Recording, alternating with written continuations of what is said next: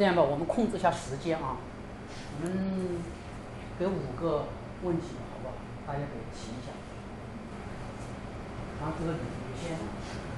就是我们现在汉地很多人在学这个藏传佛教哈，周围的人是越来越多了。那堪布觉得这个机缘是什么？就是为什么这个时代就是在汉地这么多人愿意去学这个藏传佛教？还有就是在这个汉地，你觉得这个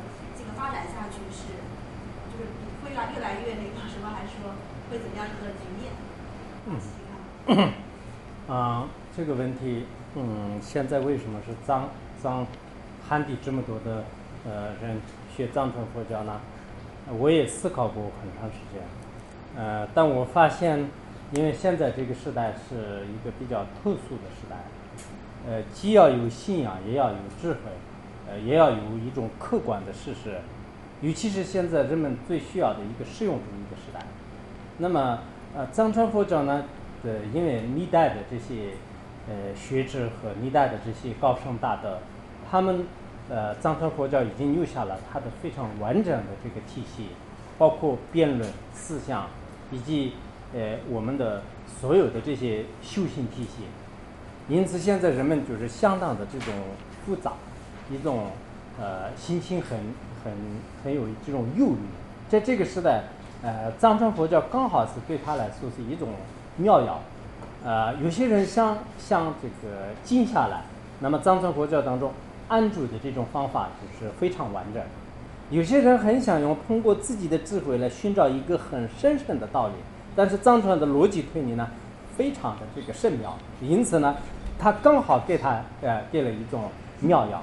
有些人呢，他很想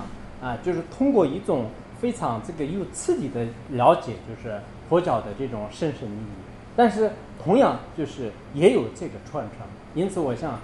现在不仅是汉地，就是包括这个西方国家和东南亚国家的非常多的人呢，都要就是往这个藏地去求学。他们有些到尼泊尔，有些到不丹，有些到印度，有些到这个我们这个藏地来，就是这个主要的目的呢，他们每个人就是想找到一种心理的这种妙药。那么这种心理的妙药呢，如今说实在的，就是在藏地一个非常完整的存在。我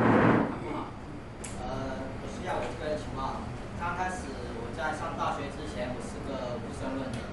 然后上大学之后，我一直在寻找一下人生的目标，就是我们存在的意义是什么。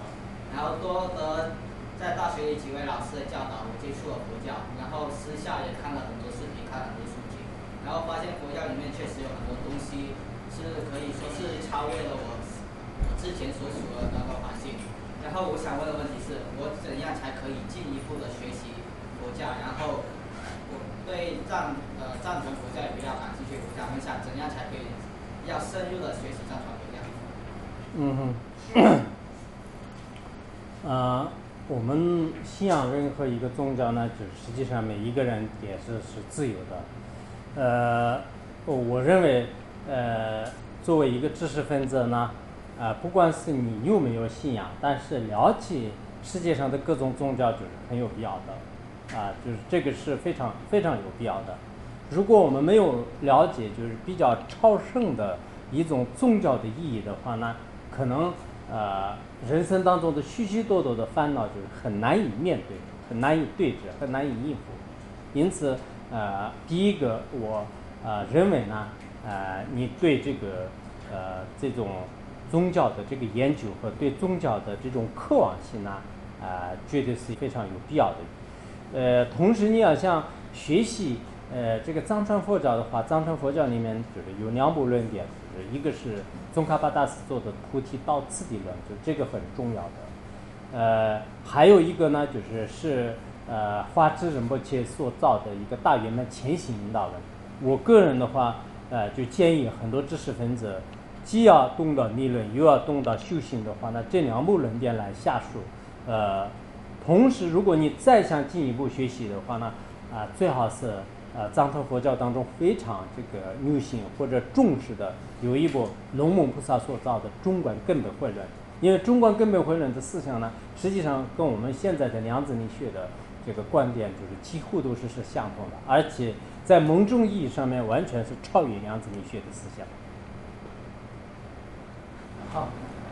第四个。我这里有一个问题想请教一下您。刚才您说到，就说佛教对当代人的一个健康的一个影响，我就说一下，问一下那个佛教它那个心理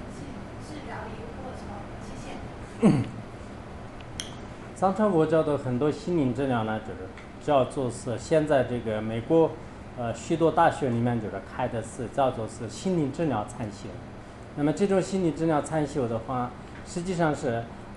它用一种这个观性，也就是安住性，安住性的方法当中，就是找到了就是性的光明和空性无别的一种方法。那么这个是很多人就是通过有一种安心住心，还有呢就是放松性的方式来在寻找。所以在西方呢就称之为是叫做是心理疗法。现在藏传佛教的这种疗法已经在大学里面就是非常适用，而且很多原来像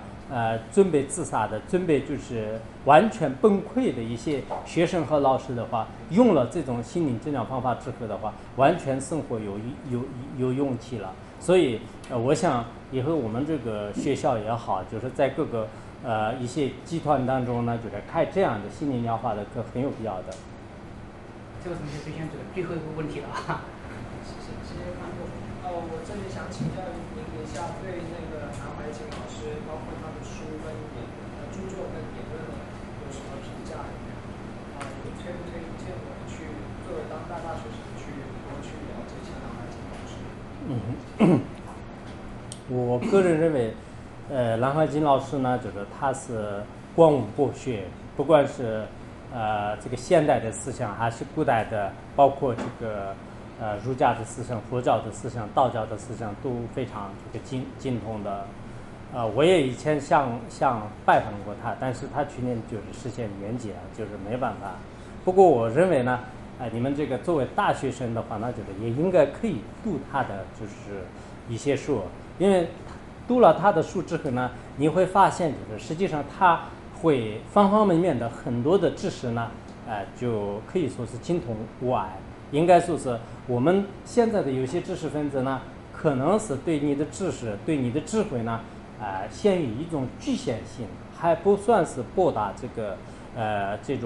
宽广。因此呢，应该是我们要读一些这个具有智慧的、具有深度的、具有广度的这样的这种论点的话呢，自然而然增长自己的智慧。当然有个别的一些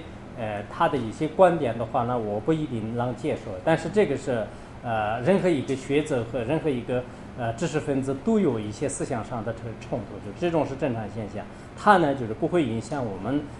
学修的一些这个进程。